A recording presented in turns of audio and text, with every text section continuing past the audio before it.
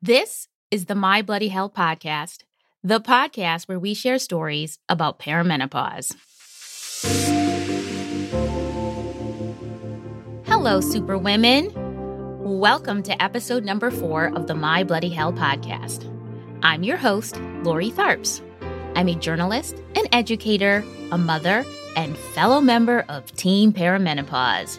Fun fact, I'm also a newly arrived expat to the south of Spain, so my perimenopause journey is in Spanish these days. Can you say menopausia? If this is your first time tuning in, welcome, and I hope you find what you're looking for here on this show. And if you're returning after listening to some of our other episodes, thank you so much for coming back. We are a new and growing show, and I appreciate everybody's support. On episode 4 of the podcast, I'm really excited to share my conversation with award-winning novelist Dana Spiotta. Dana is the author of the new critically acclaimed novel, Wayward, which tells the story of a woman named Samantha Raymond whose life has just begun to come apart. Trump has been elected, her mother is ill, and her teenage daughter is increasingly remote. At 52, Samantha finds herself staring into the mids. You know, those nighttime hours of supreme wakefulness where women of a certain age contemplate their lives. In Sam's case, this means motherhood, mortality, and the state of an unraveling nation. Sounds familiar, doesn't it? When Sam falls in love with a beautiful, decrepit house on the wrong side of town, she buys it on a whim and flees her suburban life and her family in an attempt to find beauty in the ruins. It is an amazing book that I swear every woman who's going through perimenopause right now will completely relate to. Now, Dana is also the author of several other award-winning works of fiction, including Innocence in Others, Stone Arabia, and Eat the Document. She lives in Syracuse and teaches in the Syracuse University MFA program. Dana and I had a spectacular conversation because she is as smart and snarky as her novel, Wayward. During our conversation, which includes no spoilers from the book, I promise, so don't worry, you can listen to the conversation and then go read the book later, we talk about her motivations for writing a book about menopause, the invisibility of women of a certain age. We talk about why we need to normalize conversations about the things that happen to our bodies, and we even talk a little bit about Edith Bunker's menopause moment on All in the Family, plus a whole lot more. It's really an honest and sometimes hilarious conversation. In fact, it's probably made more hilarious because one of us only had 2 hours of sleep before recording, but that didn't stop us from sharing some real truth bombs about perimenopause, menopause, writing, and a woman's worth. I really hope you enjoy this episode, and there's an extra bonus at the end because somebody is going to win a free copy of Wayward, but you have to listen all the way till the end of the show to hear how to enter the giveaway. So please stay tuned.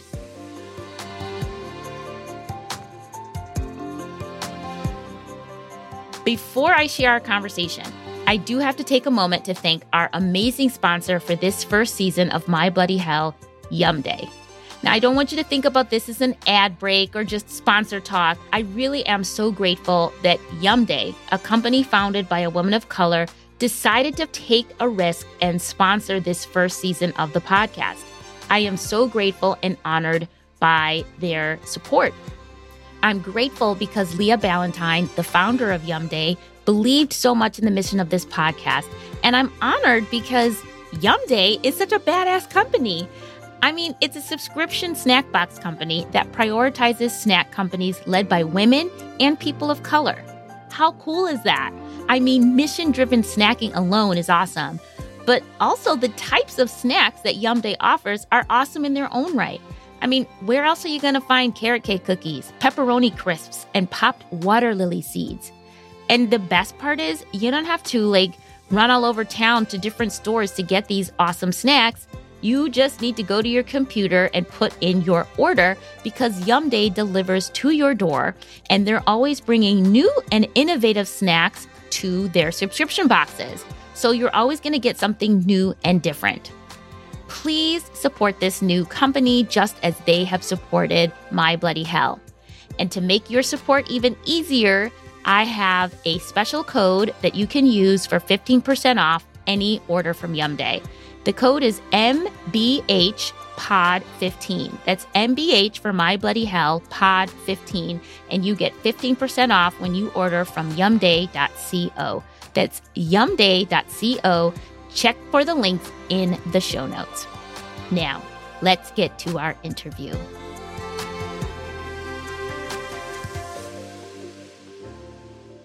Welcome to My Bloody Hell, Dana Spiotta. Thank you, Lori. Thanks for having me.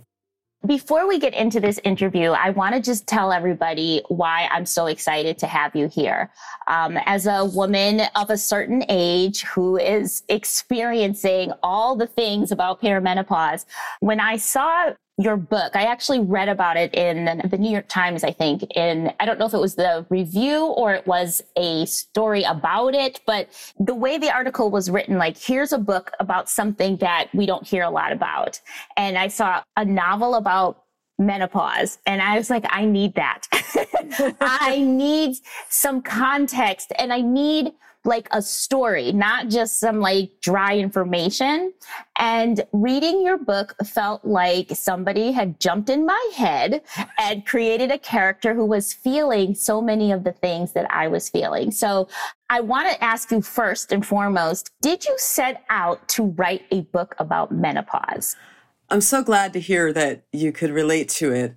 I did. I mean, that was fairly deliberate. I wanted to write about someone in midlife, a woman in midlife. I felt that there weren't a lot of depictions of menopause, explicit depictions of menopause. There are many depictions of middle-aged women and what that feels like in the body of a person going through it. And I think for me, fiction is about really kind of giving you that on-the-body experience of something from a very specific point of view. So this character, Sam, she lives in Syracuse. She's not me, but I gave her a lot of my perimenopausal symptoms. And I was at a writers' conference and these two older writers were talking and I started mentioning that I had trouble with sleeping, that I had brain fog. And they just turned to me and they said, oh yeah, this is going to go on for years. And I just thought, why isn't anyone talking about this? And I had gone to my doctor. She's younger than I am. And she said, oh yeah, you'll probably put on like 10 pounds and your brain will be foggy and then it will go away. And I said, yeah, but I need my brain. And I thought, well, I'm just going to put this into the character. And so although she is in every way very different from me, that part, the menopausal symptoms, I really wanted to write about from the inside. Because I do think that part of the problem is this kind of invisibility that I think there's a lot of shame around menopause. And I thought a lot about that. Why don't women, feminists, sophisticated whatever women who in every way seem self-possessed talk about it more? And I think there's a kind of a double whammy there. I think it's the combination of we are squeamish. Americans in particular are very squeamish about bodily functions, particularly things around menstruation and female body functions, or at least people who experience those things, and aging. So we're still supposed to be a little bit ashamed about admitting that we're aging. And so when you talk about menopausal symptoms, you're really telling the world that you're getting old. And, and it feels too intimate somehow. And that I really wanted to write against. I really wanted to be explicit about all of that. I think anybody who's listening to it, who is a woman who's going through perimenopause, will understand, obviously, these different emotions and feelings, physical, emotional, but to capture them in words, it's hard. And that's part of the reason why I think perimenopause is so hard, because it's hard to say hot flash and expect somebody to really understand the overwhelming heat and how it doesn't go away and where it comes from. How did you make sure that you were really getting it as a writer? I mean, it's one thing to say, I want to do this, but to really get the descriptions. Was that hard for you to get it on paper and make sure that it really did describe the feeling in a way that was, honest? Well, I think that's always the challenge with writing about anything, right? And I think not all women get menopausal symptoms. Not all people get them, and people get very different versions of them. Some people get multiple flashes during the day, and other people don't get the flashes at all, and some people get the insomnia. So I just, with any character writing, you just make one person story, and you hope that there's enough reality in making it that specific that other people can relate to it and recognize it as a real experience, even if it doesn't precisely match theirs. And so then the other thing is just thinking about what's so interesting to me about that experience is that it happens that right in the time of your life where you often are, the most demands are put on you. The older generation is fading. And if you have children, if you have children late, like many women do, the children are leaving just when you're getting these. And so just when you're needed the most in your life, you have these what can be debilitating symptoms. And so I think it forces you, and I was trying to think about how that feels. And it isn't just physical, although it starts in the body, but it does also affect you emotionally. A lot of women experience kind of disinhibition of rage. And I call it disinhibition of rage because one of the things that the character goes through in the book is she's, lifting weights at the gym, and this dude comes over, much younger, and tries to tell her she's lifting too much weight. And she's the only woman in the room, and she loses it on him. And what she realizes is a couple of things. One is that it wasn't that she didn't always feel that way, but she just was able to repress it and make sure everybody else is okay, take care of everybody else, make sure the man just doesn't feel hurt, laugh, or do something. This time she just yells at him, and she understands it's not that the symptoms are making her feel things she doesn't feel. It's just that she doesn't have as many fucks left to give about repressing it, or she can't repress it. And there's something liberating in that, but it's also something frightening in that, because after you have that cortisol surge of anger, she finds it a little humiliating that she's lost control. So it's that feeling of your body being out of control and the disinhibition and all of that, which is also, I think, what it's like to be a human, because as we age, what we realize is whether you have menopausal symptoms or not, your body is aging, and it leads to one place for all of us, and we don't have that much control. And so I feel that it was a kind of a road to wisdom, at least for this character, is that to understand this profound change is to kind of work your way towards being a wiser, older person, understanding the bigger terms of your life.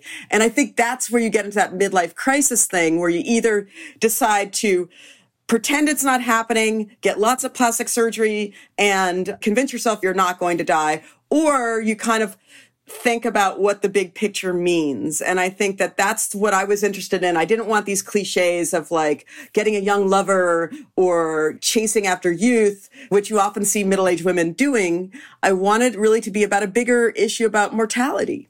Yeah, and I really liked how you said this earlier, how this character is dealing with her mother and her teen daughter. And I think the way you did that, it does feel very, I don't want to say symbolic, but it's exactly what you said, how women who are in this kind of time of perimenopause and contemplating what the lifespan really is, they're looking below them and seeing their daughter rise up and age and become a mature woman, and they're looking at their aging parents and seeing the whole cycle like that. So I really like that about the book as well. And that, again, this is not a book about menopause. It's just that this woman is at that stage in life where these things become very clear, which I really, really did enjoy how you put this all together, because it felt like, I really felt like I was learning something. You were bringing some different ideas to the table that was making me contemplate my own life. I have a daughter, I have an ailing mother, and I'm in the midst of menopause. So it really worked for me on multiple levels. And that's a good segue for what I want to do is I want to pull out a couple of ideas that I felt like were really interesting in the book, and just kind of ask you what kind of message you were trying to get with these ideas. And I'm pulling out a couple of quotes that I thought really spoke to these different themes and ideas. The first one was, This was just, it's funny, but it's also, I think, kind of speaks to your idea of why you wanted to write the book. But the main character, Sam, works at the Clara Loomis house. And Clara Loomis is a fictional historical figure. And Sam is a docent or a tour guide at this house. And she's giving a tour to some young college students. And as she's telling Clara Loomis's story, there's a part where she has to mention menopause. And she gets to this part of her speech to these young college women, and she says, quote, "Sam emphasized the word menopause. She didn't know why, but she felt the urge to scream it at young women sometimes. She imagined herself shrieking, 'Menopause, menopause, menopause,' but settled for merely enunciating it because she wasn't a total psycho. Not yet." So I just love that. And I really feel that is really one of the reasons I started this podcast. And I think what you were alluding to earlier, that we don't talk about this. Talk to me a little bit about that idea and what you're thinking about, particularly for younger women, right? I mean, too late for us. We're, shocked by the things that are happening sometimes. But why are we not talking about it to younger women? Why is this not a conversation that we have? Yeah, it's such a good question. There's a lot of judgment that women direct at each other. And I think I started noticing this as a young woman. It starts around parenting, everything from the pregnancy to whether you get an epidural, to how long you breastfeed for, to whether you sleep train your kid. Just there's so much of the mommy wars, right? And then it kind of goes up into middle age where you shouldn't get plastic surgery. You should get plastic surgery. You should take hormones. You shouldn't take hormones. Like all this fraught shit all the way through. And there isn't enough kind of like community and solidarity and acceptance that different people can make different choices for different reasons. And one of those things feels generational to me, especially like around Me Too. And then the book takes place in 2017. So it's the wake of Trump's election, which is a big part of the story. And I think that just sort of seeing the generational differences between how women view the world and also feeling as a middle-aged person sort of complicit in the world as it is, because you've been here for 50 years. And so it's on you that it's still so messed up. And so then what do you say to your daughter as she emerges into this world that still feels so misogynistic and problematic? And what did you put up with? And why didn't you talk more? So she's trying to correct what she perceives are mistakes that she's made. And she's very self-implicating. She's maybe extremely hard on other people, but extremely hard on herself too about it all. And I think that's partially because she's not getting enough sleep and because the hormones are raging, but it's also partially because it's true, and she's trying to see herself with clarity, even if it isn't a flattering portrait. She's trying to be brave about what she's done with her life and what she should do with the rest of her life, and wondering whether she'd been a good mother to her daughter in all these levels. And you can extrapolate that culturally and sort of say like, well, why aren't we having this conversation about menopause? And we should, for ourselves, but for the women who are younger too. And I do think it comes into this idea that I don't think is really getting any better. And I feel that social media aggravates it, but there's still a lot of pressure on women to be young, beautiful cultural objects forever. Even smart women, even women who have careers, all this stuff, it's still there, And she has, a lot of times you have contradictory impulses around it. So Sam is full of contradictions and hypocrisies, right? She sees all this self-care and self-betterment as kind of a narcissistic enterprise, but she goes to the gym and lifts weights because it makes her feel better. And she doesn't want to take any money from her husband, but she does. And she sleeps with him still, even though she left him. What I like about fiction is you can have all the contradictions and paradoxes and complexity there. You're not trying to say it's all this or all that. And so I think it adds a little nuance to it. And I hope it humanizes the experience more for people, so it isn't just this black and white thing. Yeah, absolutely. Absolutely. And I think that's, your comment that, women aren't so nice to each other and we're judging each other all the time. And I feel like even when we're trying to give each other wisdom, like, you're going to need that epidural, or if you take an epidural, there's something wrong, you're going to hurt your baby. Even in our guidance, we're still kind of competitive or judgy, right? So I love Sam's character in her imperfections, but that idea of like, I want to scream it because young people need to know, but probably if we said it and Sam tries it, you're screeching. You don't know what you're talking about. You're old. It's not going to be like that for us. I exercise now. I'm a vegan. It's not going to be like that for me, something like that. So I love that. So the next theme that I wanted to just pull out was this idea that you actually also mentioned already a little bit, but the idea of middle-aged women becoming invisible, or the invisibility of women once we're no longer fertile, or we're no longer in our 30s, if that, right?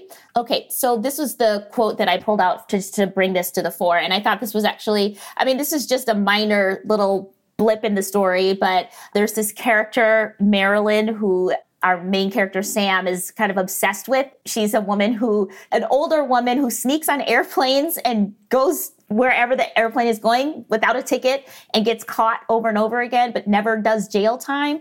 And Sam is obsessed with she's reading about her in People magazine, but she's obsessed with the story and she finds Marilyn fascinating, but she's also kind of mad that she doesn't get prosecuted, because she's essentially saying, like, the only reason they're not prosecuting her is because they think she's harmless, because she's an older woman. And so she says, quote, Marilyn went unnoticed because no one wanted to notice her. She was a testament to the inconsequence of old ladies. That hit me. Like, the inconsequence of old ladies. Like, we don't matter. Talk to me a little bit about what you thought about that as you were writing. You kind of mentioned it earlier, but a little bit more about this invisibility. One of the things I was thinking is that society in some ways says we don't care about you anymore if you're no longer a sex object, if you're no longer young and beautiful. But at the same time, I think we as women also kind of buy into it and start wearing, Chico's clothes and a lot of flax, right? Like, and, like this kind of, it just kind of flows. I noticed, I love all my aunties, but I just saw a picture of all my aunties and they all had the same like flax outfit on that covers everything, right? It's very attractive, but, it's all neutral tones and, and to a certain extent, I guess I'm saying again, it's not about blame, but I do think that we buy into the idea that we're not important anymore also. So talk to me a little bit about that invisibility thing, because that is really interesting. And it's the next theme I want to talk about is kind of how you offer some other ways of looking at, this time in our lives. So what's the invisibility thing? Well, it's interesting because the invisibility thing starts pretty early, right? Like, you start to notice that this thing that you never really wanted in the first place, which is just attention by random men, starts to change, right? Like, they're not looking at you, they're looking at your daughter or whatever. And that feels great on one level because you never really wanted, who needs all that extra attention? But another level, you do start to feel that you're looked at in a certain way. And it feels familiar because you used to look at older women that way, like they don't have sexuality. They're unappealing. They're naggy. They're annoying. And it really came home to me. I remember during the 2016 election, like, it was kind of acceptable to despise Hillary for a lot of reasons, but one of which was that she's this older woman and she wears pantsuits and she's, and you could pick it up, and it came from women too. I mean, let's not forget, a lot of white women voted for Trump, even though he had done these horrible things the month before we found out about the grabbing the pussy incident, right? So I was wondering about that. I was really interested in this idea of how we perpetuate misogyny within ourselves and what that means. And that's part of the problem, is recognizing it in yourself. And so I guess I'm kind of, the way to come back to invisibility is, I think on some level, I also resent this idea that it's a superpower. So I understand that being invisible is liberating in a way, because you can be this stealth person. That's what she thinks. But at the same time, nobody wants to be erased. Nobody wants to be insignificant, except that I think also ultimately, as you age, men, women, everyone, you realize that part of what wisdom is as aging, maybe, is one idea that the book has, is imagining the world without you and imagining yourself as not the center of everything. And maybe that is a kind of youthful narcissism.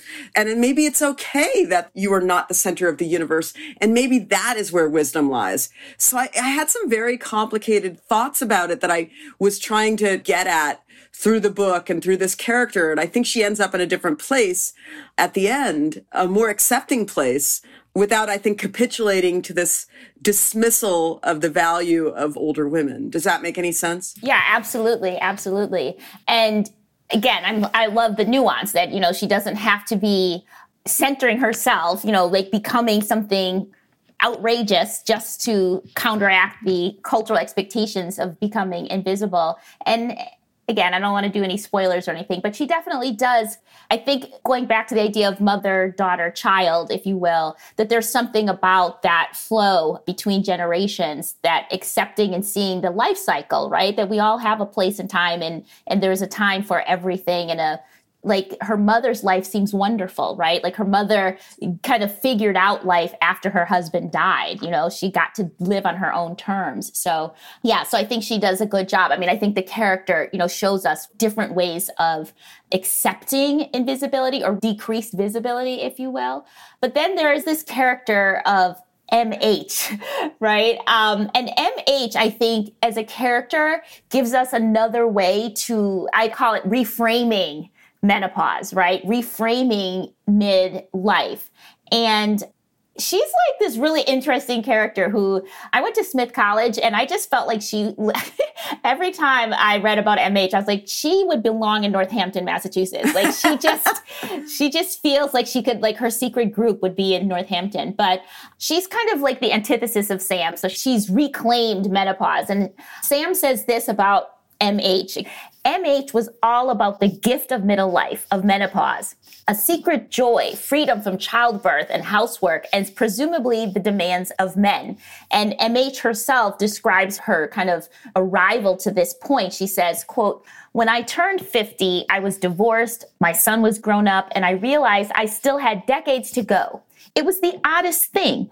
Just as the culture began to lose interest in me, just as the world decided I was irrelevant, I began to feel more myself than ever, louder, smarter, stronger. It felt truly adolescent, like I wanted to take drugs and drive fast and shave my head." And there was another line that was just incredible. Sam says this at one point. She says, when she's talking about menopause, she said she was no longer fertile, which was mostly a burden, a horrible lifelong threat. And then MH repeats that idea with when she's free from childbirth. And when I first read, that freedom from fertility, a lifelong threat, but then I was like, wait a minute, except for the 3 times that I wanted to have a child, every other time you're like, oh God, what if I'm pregnant? That was the worst thing ever. So talk about this idea of reframing menopause as a freedom instead of an ending. Well, I mean, one of the things in the book with MH, and I think that appeals to Sam, is that rather than being apologetic, she is very defiant and puts it front and center, and she's got this aggressive approach. She wants people to look at her and see her as she is. And so she does this kind of like unfunny stand-up where she goes to like the mall stand-up club and starts talking about her body from the beginning of menstruation all the way through menopause in all its detail. And these young men are booing and getting grossed out. And she loves it. She thrives on it. But she's full of contradictions too. And I don't want to give anything away, but people are not always what they seem. And a lot of people have contradictory impulses. So I think Sam gets something important from that, but I think she also sees that as an extreme that also is its own way a kind of narcissism or a kind of self-obsessiveness or obsessive with the surface body that maybe is shallow ultimately. It's not the whole story. She needs a little bit of that energy, but not the full expressiveness. And they have, they have these Facebook groups that are very extreme, harpies, harridans, and there's a lot of satire in that about hags, haggotry, which is great on one level, that in-your-faceness, right? But that also is spending a lot of energy just being sort of aggro, right? So, which maybe you don't want to do. So I thought it was fun to explore all that. And of course, it gets a little exaggerated in parts of the book because it's fun to exaggerate things and sort of see it in a more satirical view. But I had a lot of fun writing that character. Yeah, she was a lot of fun. But and she makes, again, it's like Sam is here, MH is over here. There's a bunch of different minor characters that have something to say. And I think this gets to the bigger picture where we started, is that there really isn't enough out there, I don't think, for us to consume about what does a woman coming upon this time in her life look like? What does she feel like? How does she approach it? What should she be doing? And that's why, again, I really enjoyed the book. And I did enjoy MH's, again, no spoilers, but I did enjoy a lot of the things that she was saying. I shouldn't say enjoy, but the way she said, like, if you're not sleeping, why don't you use that time for something else, right? If you're not going to sleep, don't, do something at the time. And the aggressiveness, I'm not interested in going to a stand-up comedy club and making people listen to horrible things that I say about my body. But the idea behind that is like, you don't have to be invisible. You can make people pay attention to you. And again, it doesn't have to be an aggressive way, but you don't have to be invisible. And to his point, even, I do think that, even in the way you wrote the book, it's okay to talk about these things. And it could be talked about in a funny way. It could be a serious way. But if we just started normalizing what this period of life is and what it entails, the good, the bad, and the ugly, maybe we'd be in a better place. So with that, who do you want to read this book? Who did you write the book for? Well, I don't think too much about the audience when I'm writing. I do believe that I grew up reading a lot of male writers writing about their male bodies and their male desires, and I could read it. So I don't think it's so terrible if people who don't menstruate read about menstruation, or people who don't have menopausal symptoms read about, because it's the human experience and we all live in the world with each other. And so I hope it's of interest to all people, young and old. And I've gotten some really interesting reactions from people. I have to say, I've heard a lot from women in perimenopause and menopause that have really responded strongly. But I've heard from young people and I've heard from men, because it affects everybody. And so I hope that it has a wide readership in that sense, but I think that's important. I think you're right. I think just having a conversation about it is helpful. And I do think there's something to this acceptance idea. I don't think it's a superpower. I don't think it's a blessing. I wouldn't go that far, but I do. And I kind of annoyed when people say that, because I'm like, come on. No, that's why this show is called My Bloody Hell, not my perfect no, Yeah, absolutely. And so I kind of reject that you just accept everything and it's great. I think it's okay to talk about the discomfort and the pain of a body, but I also think that there are things that you don't have to fight your body either, right? You can say, okay, so you know what? Tonight, I guess it's 3 a.m. and I'm awake, and instead of like stressing about it, maybe I'm just going to go over and read a book for an hour. I mean, that's what my mom does. She gets up in the middle of the night and she just watches an old movie and then she goes back to bed. And I think my anxiety about sleeplessness sometimes makes it a worse symptom than it has to be. Obviously, you do everything to protect sleep, but there's sometimes when it's just going to happen, right? Sadly, speaking as someone who got 2 hours of sleep last night, yes. Oh my gosh. Yes, indeed. But it is true. There's that, and this literally comes from childbirth. I had 3 children, and the first 2 births were horrible. And the third birth, I was like, I get it now. Stop fighting it. Like, it's going to hurt. It's going to be awful. But the more you fight, the worse it is. And my third birth was actually, I'm not going to say pleasant. It wasn't. It was awful. But it was less awful than the other 2 because I didn't fight. And that is a lesson that I've taken in so many ways in the rest of my life, is that things that are painful are less painful if you don't fight them. So I think that's definitely my messaging, at least with this podcast and anything else I talk about menopause, is the struggle is the struggle. And I don't think anybody's going to say it's a blessing. That's just silly. I think it's terrible that women, at least it should be shared with men. You know what I mean? Like, I feel like, why are we the ones that have to deal with this? However, the struggle, and I think, again, like I said, normalizing, if more people talked about it, because the anxiety, the unknown, just the sheer shock of these things happening because nobody told you about it makes it worse, I think. And the shame too, I think. Oh my gosh, absolutely. The shame, absolutely. And again, I think the more we talk about it, the shame disappears a bit, because it's like, oh, she was telling her bloody hell story and I can tell mine too. So are there any books or movies, TV show series that you think do a good job talking about menopause, midlife, women? Is there anything? Do you have a top? I was going to say a top 10 list, but maybe it's a top 2 list. I wrote a list of it for BuzzFeed, which you can direct your listeners to if you want. It's called On the Verge, Imagining Women at Midlife in 10 Movies and Television Shows. But I'll give you some of the highlights.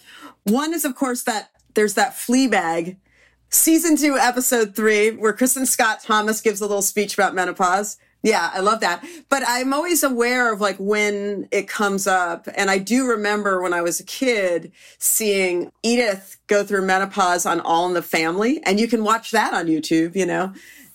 It's kind of amazing. I saw the like reference. I was Googling something. I don't know if it was even your article, but something mentioned that. And I was like, they were talking about menopause on All in the Family? That's crazy.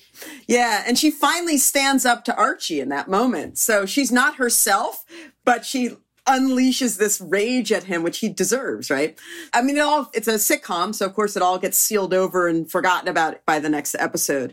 But I was thinking about that, and there's a lot of movies and books about middle-aged women, but the ones that are specifically about menopause, I would recommend where the menopausal symptoms is there's a Darcy Steinke book called Flash Count Diary, which is a nonfiction book about menopause, but she brings in all these really interesting literary precursors to it and really she keeps a diary of her flashes that she has. She's profound. I mean, she would get flashing like 18 times a day kind of thing, debilitating. But it's a beautiful book. And it was just so great to sort of see somebody writing about their experience. And she talks about the only other mammal that goes through menopause are whales. So she talks a lot about whales. And it's a really interesting, beautiful, thoughtful book. And, you know, there's part of me that just wishes like Mrs. Dalloway had a hot flash just in the middle of that. But, but I did kind of get, you know, I teach literature and I was really inspired by James Joyce because he always, when he talks about the interiority of his characters, he would talk about them going to the bathroom, blowing their noses, he'd talk about the stuff nobody talks about. And he has this character, Molly, has her period at the end of Ulysses. So that kind of inspired me in my book. I thought, well, I'll just talk about some of the physical symptoms, the sweat, the blood, all of that, and just kind of like not try to be squeamish about it, you know. And not that there's anything too disgusting in the book, but it is something that, you know, just even bringing it up feels like transgressive in a way, you know. Absolutely. Absolutely. And again, I know I keep saying this, and sorry, listeners, but I'm going to say it one more time. This book did such a good job. I mean, Sam's interior monologue and her descriptions of her body and the changes, the feelings, it's so good. I mean, it's so real. Again, I think any woman who's going through perimenopause is going to feel like, oh my God, somebody actually gets this. They didn't gloss over it. You know, they didn't just like a hot flash, you know. And the way the rage felt, you know, and the heart palpitations, all those descriptions, the bodily reactions and responses, even to mental things like anger, we're so right on. So thank you for writing this really awesome book. No, thank you, really. So what's next? Are you working on I know this is an awful, evil question to ask a writer, but are you working on something that you feel like telling our audience about? And take this time, whether it's an article, a book, anything. I am working on an opera, actually, a libretto for an opera. Yeah. I'm working with the visual artist and a composer, and we're doing an opera about the Newtown Creek in New York City, which is a very polluted waterway. And it's going to be performed on the creek. So it's kind of like an environmental fantasia, I would say. And I've never done anything like that before, so it's challenging. That sounds really exciting. Is this a midlife change? Is this something that's like, I'm just going to do something new, and why not? Every novel feels like a completely new thing, but sometimes in between them, because there's such a commitment for me, they take 4 or 5 years. So in between, there's always a chance to kind of experiment with other stuff. You know, whatever, writing screenplays, writing nonfiction, now in this case, a libretto. But I will definitely go back to writing novels because honestly, each novel is, I'm sure you understand this as a writer, it's endlessly challenging and feels like a frightening risk. that there's plenty of challenge there. Wonderful. Well, do you have a social media presence, or where do you direct people if they want to just find out more about your books and read more? Maybe even just where do you direct them to get a copy of Wayward? Well, you should be able to get a copy of Wayward anywhere that you buy books. I have a website, danaspiotta.com, and the best way to reach me is to email me either through the website or danaspiotta@gmail.com. I'd love to hear what people think about the book, always. Excellent. I will put those links in the show notes. Dana, thank you so much for being a guest on the My Bloody Hell podcast. Thank you so much, Lori. Those were really great questions.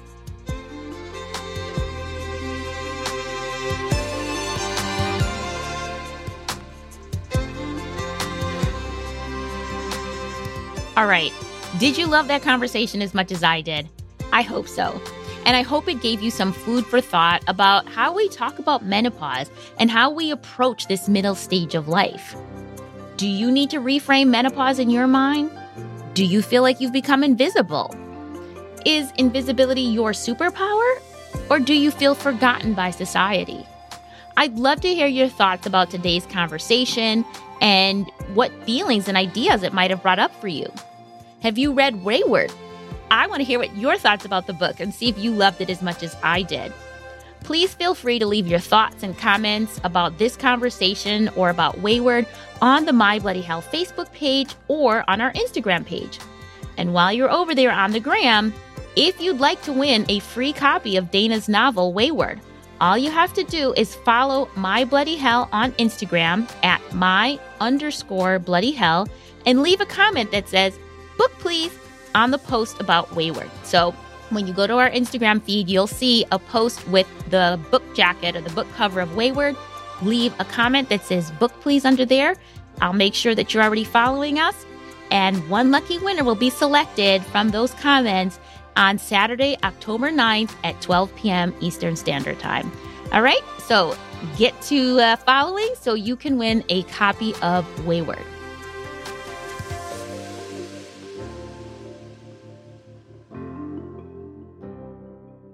Thank you so much for listening and supporting this passion project of a podcast of mine.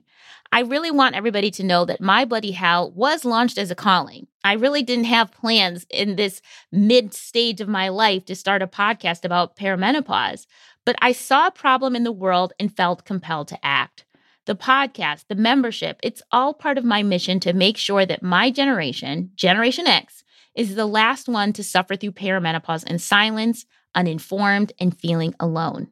If you can just take a moment to subscribe, rate, and review the podcast on Apple Podcasts, wherever you listen to podcasts, it will really go a long way in helping more people find the show, listen to the show, and become a part of not just the movement, but the solution to this problem of women being silenced.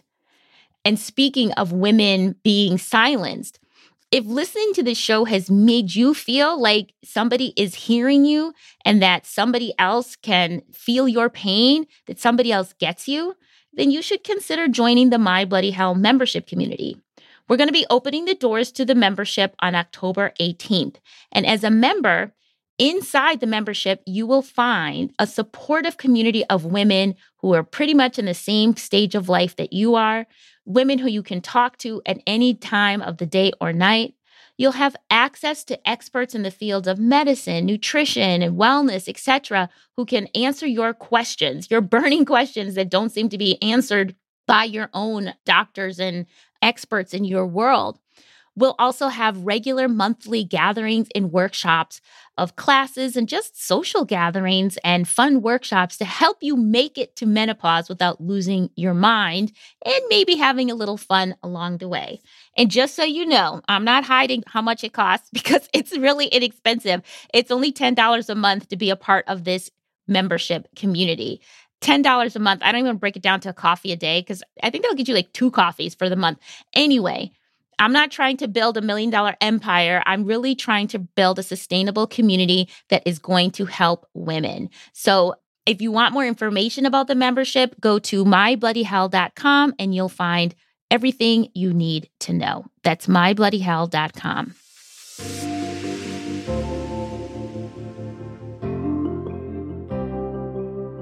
Next week, we're going to be hearing a woman's story of her experience with perimenopause that coincided with her grief journey over the death of her father. And now I'm sure, as we are the sandwich generation right now, taking care of parents and kids, that this story will really resonate with many of you out there. So please be sure to subscribe to the show so you don't miss it when it drops, or any other of our outstanding upcoming episodes. Okay, that's all I have to share this week.